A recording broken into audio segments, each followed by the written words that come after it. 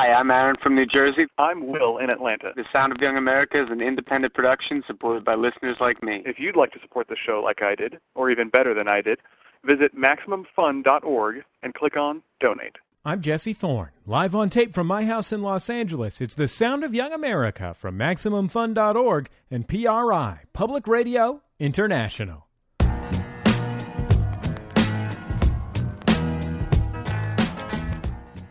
Welcome to a special podcast-only edition of The Sound of Young America. I'm your host, Jesse Thorne.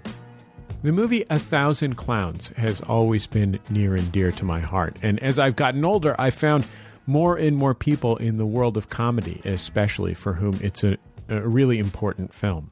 In my case, the significance of the film is very personal. My folks, let's just say they've never gotten along well. They were divorced when I was a very young child and pretty much at each other's throats until I was a teenager. And they don't agree on much, frankly. In fact, I think you could probably boil down the list of things on which they agree to about two. One of them is James Brown. I think pretty much everybody can agree on James Brown. The other one is 1,000 Clowns. 1,000 Clowns is a movie about a comedy writer. A comedy writer who's living the life of a nonconformist, or I guess you could say an eccentric, making up holidays, giving people nicknames, collecting eagles and other weird things, and taking care of a young man, a 13-year-old. The thing is, his life is sort of falling apart. He's been unemployed for a long time since he quit his job on a television show that he considered to be beneath him. The kid wants him to get a job, but he's refused, and now social services is at his door. They say if he doesn't reform, he'll have to give up his nephew. The central question of the film is how he'll change his life to become an adult without giving up what makes him special. I mentioned that this movie is a favorite of both of my parents. My father is a veteran who served on an aircraft carrier that was bombing Southeast Asia, Vietnam and Laos in the early to mid-1960s. And he was serving on the carrier when 1,000 Clowns was in theaters. In fact, he had two jobs on the carrier. One was loading bombs, which was, as you can imagine, nightmarishly dangerous and traumatic. The other was projecting films. Now, most of the films that he projected were tail films from the airplanes that he was loading bombs onto. In essence, he was showing pilots the places that they had destroyed with their bombs. The other thing that he projected was the entertainment film that happened to be on board, and that was 1,000 Clowns. My dad told me when we did the event that you're about to hear that if I didn't talk to Barry Gordon, I would essentially be disowned. Barry Gordon plays the nephew in the film, Nick, and he was our guest. My dad said that he watched 1,000 Clowns 60 times, and it was the thing that kept him sane when he was in the service.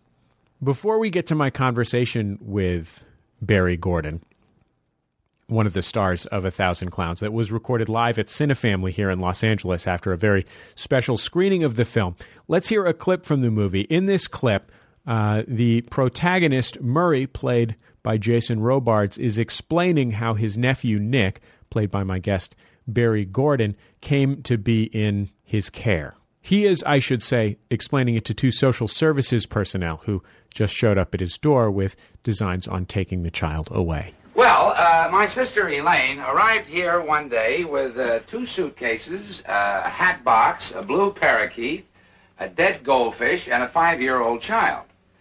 A few days later, she went downstairs to buy a pack of filter-tipped cigarettes. 6 years later, she returned for the suitcases and the hat box. Now, the parakeet I'd given away, the goldfish I had long since flushed down the toilet, and the 5-year-old child had, with very little effort, become 6 years older. When Elaine returned for her luggage, I reminded her of the child and the pack of filter-tipped cigarettes. And then, I don't know, I slapped my sister. Sister cried at some length and then proceeded calmly, briefly, to explain to me her well-practiced theory on the meaning of life, a philosophy falling somewhere to the left of whoopee. Well, that was almost a year ago, and I still got Nick. But, I'm sure she must have had some concern about Nicholas, about the child. His name is not Nicholas, or even Nick. You see, not having given him a last name, Elaine felt reticent about assigning him a first one. How did you communicate with I made a deal with him when he was 6, up to which time he was known rather casually as Chubby, that he could use whatever name he wished for however long he wished until his 13th birthday, at which time he'd have to pick a name he liked permanently. Now he went through a long period of dogs' names when he was little, King and Rover having a real vogue there for a while. For 3 months, he referred to himself as Big Sam. Then there was Little Max, Snoopy, Chip, Rock, Rex, Mike, Marty, Lamont, Chevrolet, Woodrow, Lefty, the Phantom. He received his library card last year in the name of Raphael Sabatini. His Cub Scout membership lists him as Dr. Morris Fishbein. Nick seems to be the one that'll stick, though. The great Jason Robards in 1,000 Clowns. By the way, if you haven't seen 1,000 Clowns, it's been out of print since the 1990s, and it only very rarely screens on television. There was a hot minute there where it was on Netflix Instant View, and then it disappeared from Netflix Instant View. We only barely got a print at Cinefamily. In fact, we ordered it the last day that you could order prints before MGM shut down its print ordering service because it's going into bankruptcy. So in order to make the film a little more available, you will find, if you look in our forum in the discussion thread of this post, a torrent of the film. If any copyright holders have any issue with that, we're putting it up for educational and critical discussion purposes. We're happy to take it down. We just would like people to have the chance to see the film so that we can discuss it more deeply. So you might want to watch the movie. In the meantime, let's go to the stage of the Cinefamily and my discussion with Barry Gordon, who, in addition to being the star of 1,000 Clowns, both on Broadway and in the film, has had an exceptional career as a character actor that has ranged from playing Jack Benny's son on The Jack Benny Show, having a recurring character on Leave It to Beaver, singing the song I'm Getting Nuttin' for Christmas as like a 4-year-old, one of the biggest Christmas hits of all time. He was on Archie Bunker's Place. He played one of the Teenage Mutant Ninja Turtles.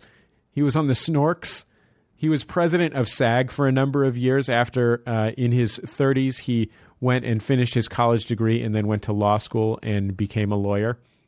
He's had this really remarkable career. He even ran for Congress and very nearly became a congressman. So let's go to the stage of the Cinefamily and my conversation with Barry Gordon.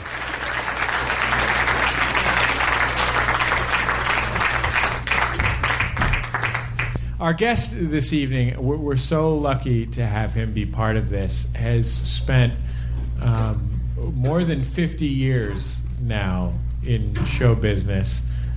He started quite literally at the age of 3, and he, among other things, was a guest star on Leave It to Beaver. He was a recurring character on the last 2 seasons of All in the Family, which was known as Archie Bunker's Place, I believe, the last 2 seasons. He was... the man was Donatello in the Teenage Mutant Ninja Turtles. He's been the quick chocolate milk bunny.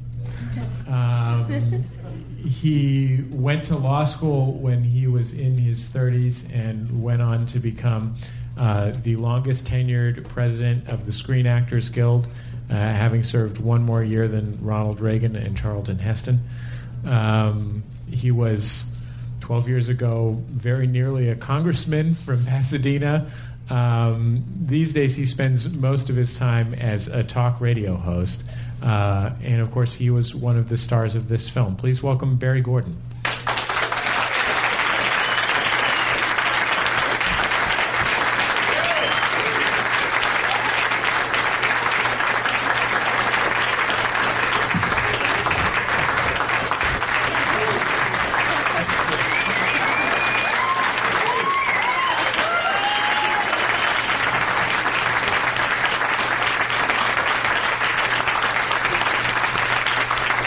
I admire that you took the direct route.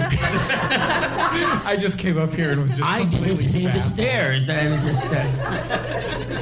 just... So before we start talking about the movie and the play that begat the movie, let's talk a little bit about you and your career as a real child actor, a pre-adolescent actor. So what did you do to start your career when you were 3?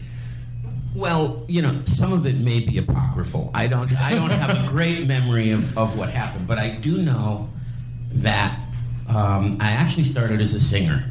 And when I was very little, we lived in a development in Albany, New York. And I used to kind of walk around once I could walk, and I would sing for the neighbors. Whether they wanted me to or not, but I basically sang for the neighbors. And one of the neighbors submitted me to something that was called the Ted Mack Amateur Hour. Now, the Ted Mack Amateur Hour was the precursor to Star Search, which was the precursor to American Idol. It was a talent show that went all around the country looking for talent, and they went to what was called the Tri-City area of Albany, Schenectady, and Troy. And we got a notice that this neighbor had submitted me. We didn't even know at first who had submitted me, and then we found out afterward, to audition for them. How that came about, I'm not exactly sure. My father was not really in show business, but he was a radio announcer in Albany, New York, and he used to bring records home, and I used to just listen to the records over and over and over again. So when we got this notice, my dad brought me down to audition. He was told to, why did you bring your kid? You should leave your kid at home. And he said, no, you don't understand. That's who's going to audition. And I auditioned. I did a song called Cry, which was a big hit in the 50s by Johnny Ray. And I got on the national show and came in second, kind of like Congress. I came in second, but I was noticed by someone who had a show for young talent called Star Time out of New York. And he was actually the manager of a lot of these kids, and he was the manager of Connie Francis, who turned out to be a big star in the mid and late 50s, particularly late 50s. And she was on the show. She was like the oldest person on the show, or one of the older people on the show. And I turned out to be the youngest person on the show. So by then I was 4, and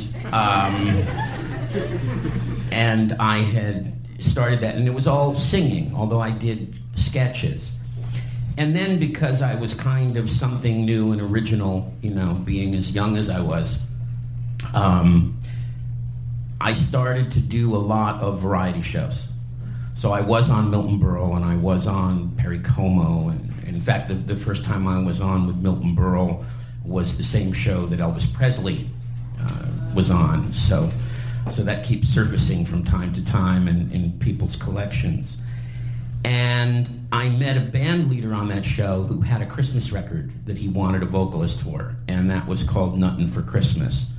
And so I recorded Nuttin' for Christmas. It became one of the top 10, Christmas records of all time. Why, I'll never know. And the charismatic lead vocals. I'm not sure about that. It never has become one of my favorite songs. I have to be totally honest about that. But it started a whole career. So I got to do a lot of acting. I had done Beaver, which kind of has a claim to fame in an interesting way because it was the first sitcom to deal with divorce, because the character I played had divorced parents. And Beaver was the Beaver was jealous because he only had 2 parents and I had like 6. So he felt somehow he was getting the short end of the stick. And then I played a psychopath, all kinds of things. And then I played Jack Benny as a child, and I did Jack Benny show like 3 times.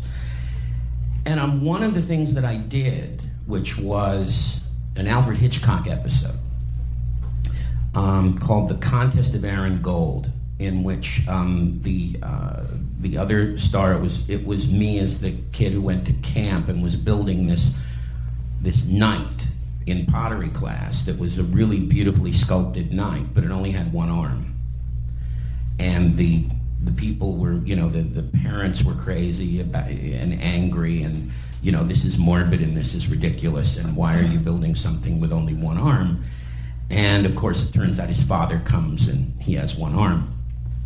So, but it was called The Contest of Aaron Gold, and the person that played opposite me was Sidney Pollack, who was acting at that time, not directing at that time. So somehow that show got to the attention of Herb Gardner. And so I was out here, and it was a very strange situation because I had an audition for some kind of a movie. I don't even remember what it was. But all I do remember is that as I was leaving, and I felt I was completely wrong for it. I think it was like for a 16-year-old, and, I was 12.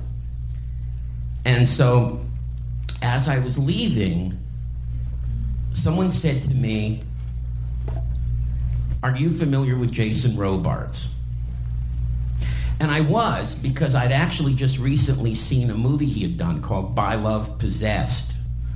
So I was familiar with him, and so I said, yes, I am familiar with him. And that's all that the person said. Well, thank you for coming in. And that was, why Jason Robards came popping up. It was probably close to I was probably 11, because it was close to a year later that my agent called and said, we got a script in for a play. And so they sent it to me, and I read it, and I just had never read anything that fascinating in my life, and it was such an interesting piece. Tell me, what, as a 12-year-old, what about it fascinated you? I think that probably for me it was the language. There was just a poetry to it, and an interesting, there were just interesting things, interesting words. And, having done a lot of comedy, you get funny words and you get clever words, but these were just so interesting, and these big monologues and these big speeches. And I thought, wow, this is like literature. This is like really interesting stuff. And so, the thing that I guess was the biggest shock is that I was basically offered the role, and I never read for it. I never met anybody about it, and they offered me the role. And we had negotiated and done all of that stuff, and they brought me back to New York to meet with Jason and meet Herb and meet Fred Coe, who was the director. And so I went back to New York and with my mom. And the interesting thing was that then that was the first time that I read. And what I later found out was they were auditioning constantly. They had to have had a plan B in case I didn't work out. But thank God, they felt that I did work out, and so that was kind of it. And I ended up doing the play for its entire run, and then I did the road tour for its entire run, which was 9 months, and then I came back and did the movie. So, the truth be told, I'm a lot older in this movie than people think I am. I was, by the time I did the movie, I was 15. It's interesting to me that you spent this whole period of your life with this material. Yeah. That's starting from the ages of 12 to 16, which is the time in your life when you're, learning to be an adult. Right. That you were dealing with this material that was built around that theme. How did your relationship to it change as you did it over those years? I think that I became more of that middle-aged kid the longer we went. And while it didn't change my life that much, directly, I became conscious of the similarities, I think, in Nick and me, because I was able to analyze them better. and understand them better. You know, when you're 12, actually when we opened, I had just turned 13. So when you start that way, you know, it's you're looking at it as an acting job, and it was an acting job. It's a small cast. Yeah. How did your relationship with these people that you were working with, Jason Robards and Fred Coe, who was the director and producer, how did that develop over the course of this 4 years? I had a very, very close relationship with Jason. I had a very close relationship with Sandy Dennis, who did it on Broadway. You know, and Gene and Bill and all of them, we all became really good friends. During the film, I became good friends with Barbara, but not as long-lasting as it was with Sandy. I mean, Sandy virtually became an older sister. She was very close to my parents. We did a lot of things together. It was very much a feeling that it was another person in the family. With Barbara, we had a great relationship, but I never really got to know Barbara as well, because when you do a movie, you know, you're doing it in pieces, and so you're not seeing someone every day, you know, because there were a lot of scenes that I was not in, and so, you know, there'd be gaps between, you know, seeing people, and you know, but we would take a limo, we'd take a car, that they'd pick us up every morning, because I was living in the apartment hotel next to the Dakota, which was where Jason lived. So a car would make the route, and they'd take us to the studio in Long Island, which was called the Meyerberg Studios at that time. Did you admire Jason? Oh, totally. I call him Jason because we're close. Yes. Yes, I admired him. I loved him. He was an incredible person to be with and to work with.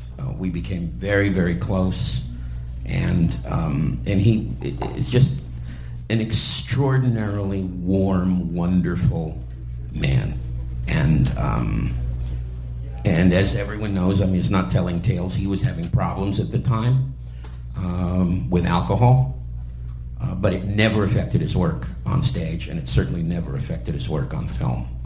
He was a consummate professional and just an incredible person to be around. And we would be playing ukuleles together at 4 o'clock in the morning, and just having a wonderful time. It was just a wonderful kind of electric period of my life.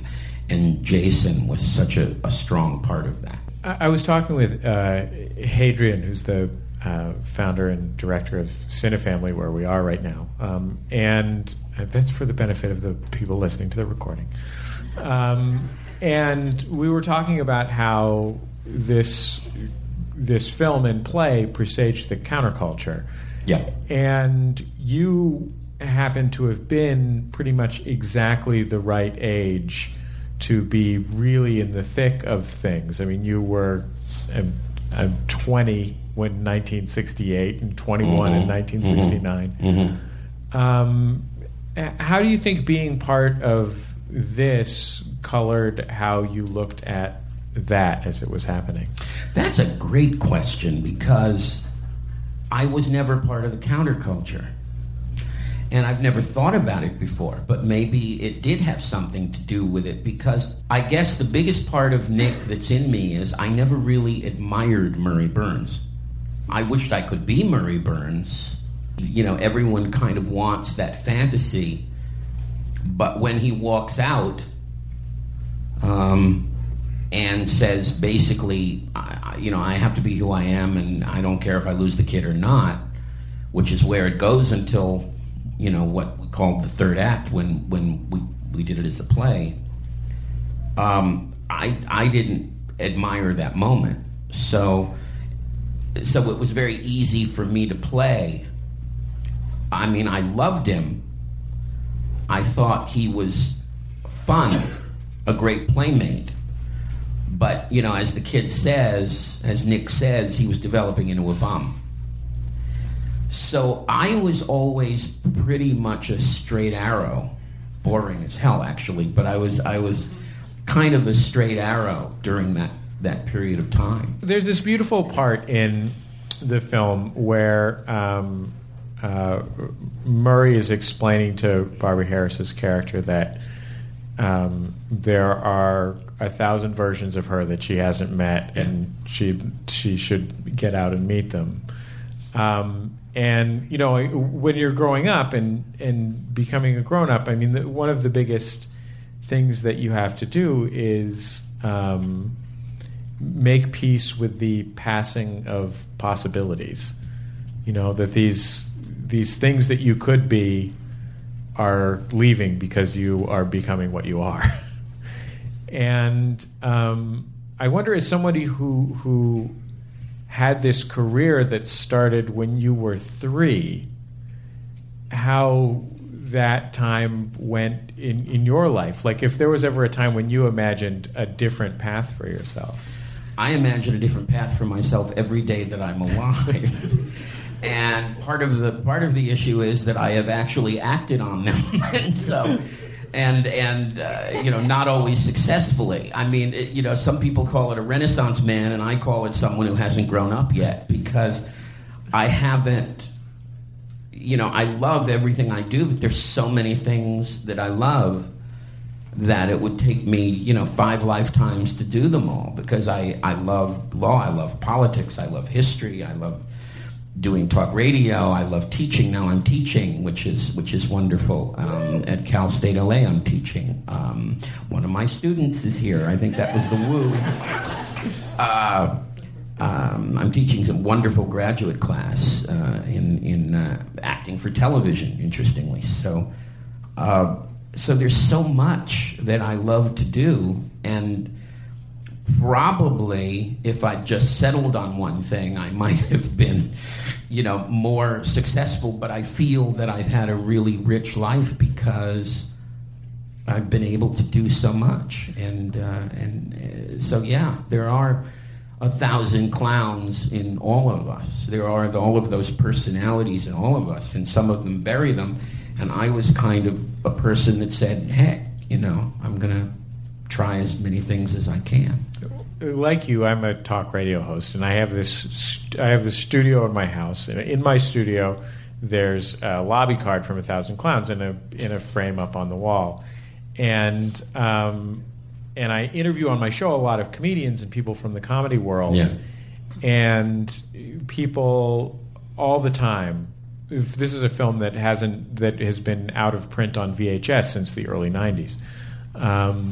People all the time come into my office and look up on the wall and say, "Oh, 1,000 Clowns."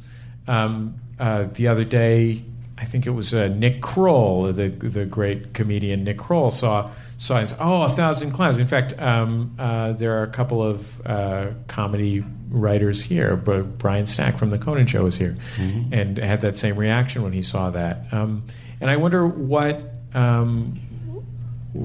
kind of reactions you've gotten from people for whom this film has really been like a genuinely life-changing? Very much, very frequently, I get that kind of reaction from this film.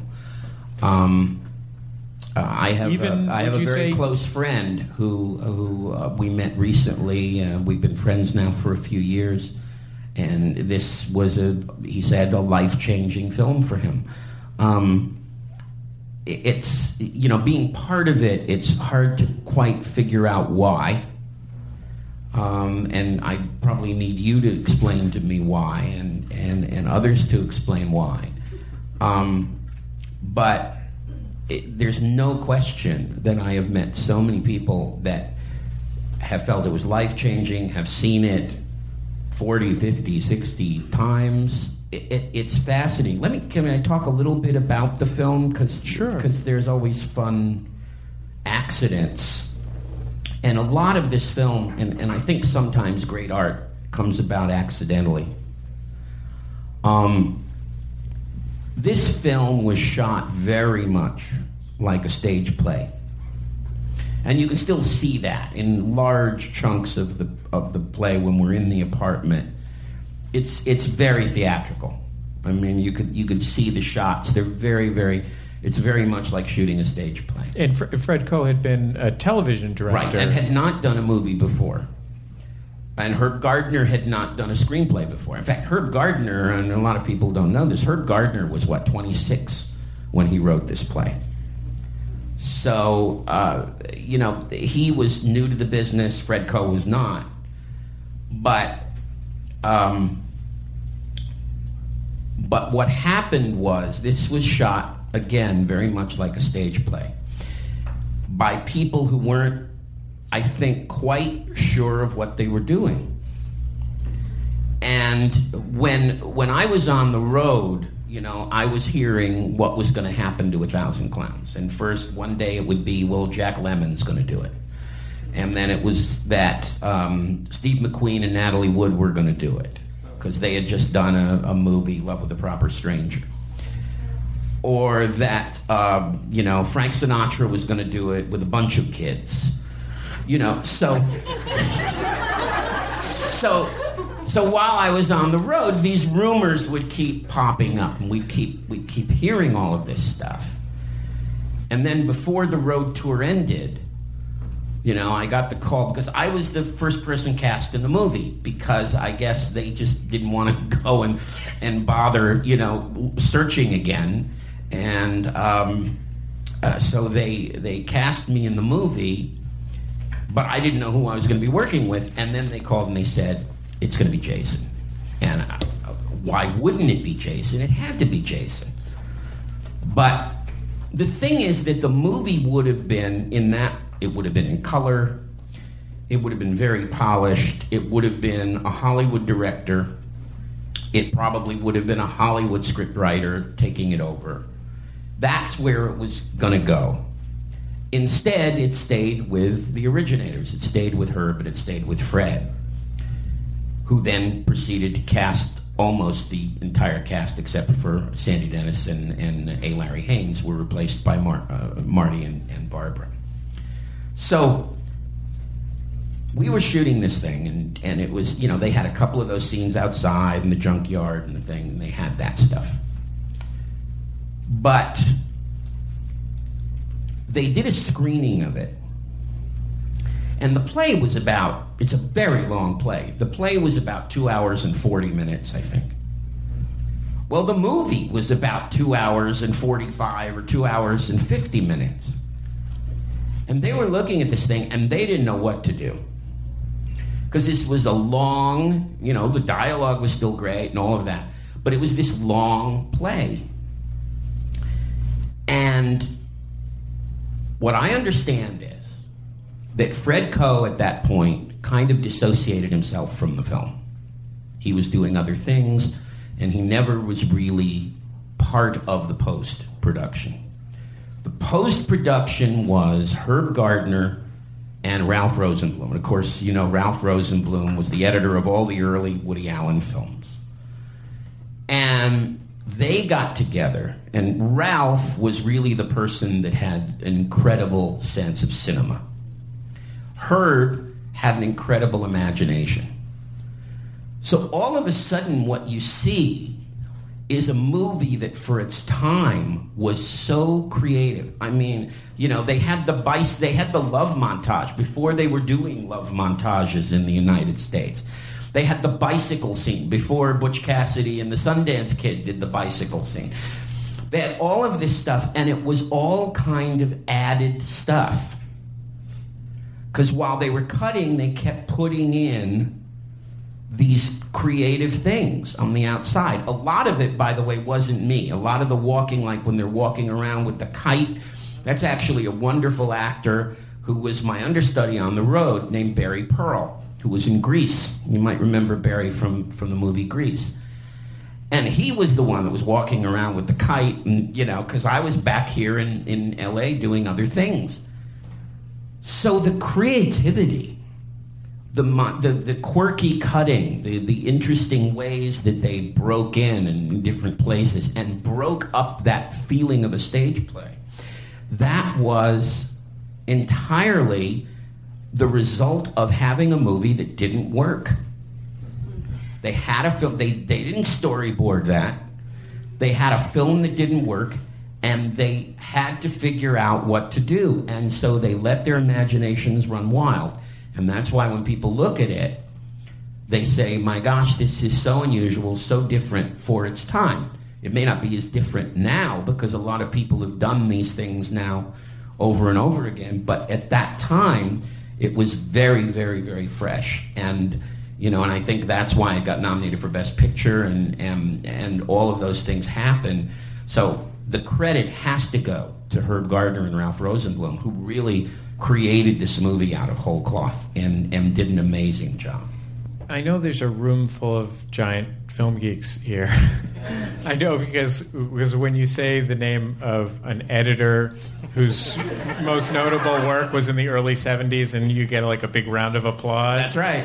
I think that's how you can recognize an audience like this. We can take one or two questions before we wrap things up. Yes, sir. For the early 60s, this play and movie are kind of daring in the fact that one, it's talking about a child out of wedlock, and two, that partition be damned. Robards and Sandra, spent the night together. Was there any kind of heat from the play or the film among people saying that you're depicting something that was still kind of taboo at the time? For the benefit of the recording, the question is that there are things in the film, including an out-of-wedlock or OW child, and an implied night of passion, right? That were very risque for the early 1960s. Well, it wasn't, because you have to think that when we were nominated in '65, another movie that was nominated and won an award for Julie Christie was Darling, which was even more risque. So I think it was starting to turn. I mean, you had Room at the Top by then. You had some pretty frank films that had already happened. I think that the foreign influence was already taking hold. So while you didn't see it as much in something that was American, and in theater, that had been a long time. I mean, they'd done all of that in theater, and we never showed anything.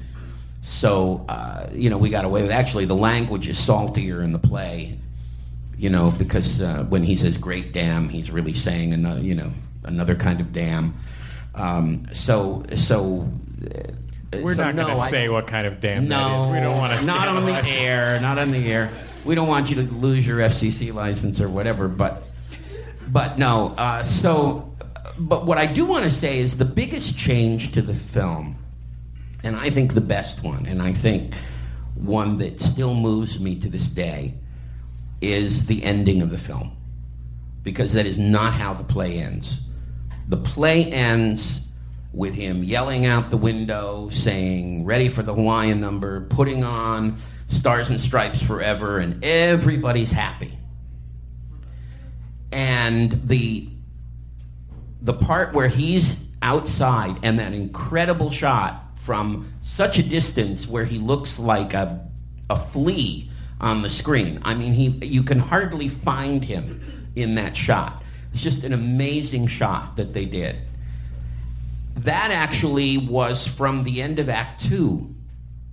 After Sandy leaves, that's where he has the thing of campers, I can't think of anything to say. And then in Act 3, everything's up and everything's happy. So the play was more traditional. This still is so strong. When he's out there, he knows what he has to do. But the pain of doing it. And yet he still has the sprint when he runs to the bus. And people still talk to me about what that ending means. Is he happy? Is he not happy? Is this going to work? Is it not going to work? And by adding that question mark at the end of the film, I think really makes the film very powerful. And don't you? I mean, because I think that if you'd seen, just happy, happy, happy at the end, that feels Hollywood is what it feels. Even though it was in the original Broadway show, and this became, I think, much more interesting as an ending. Barry, remember that whole question I asked about life changing and people coming up to you?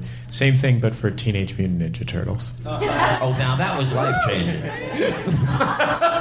That was really life changing. Yeah.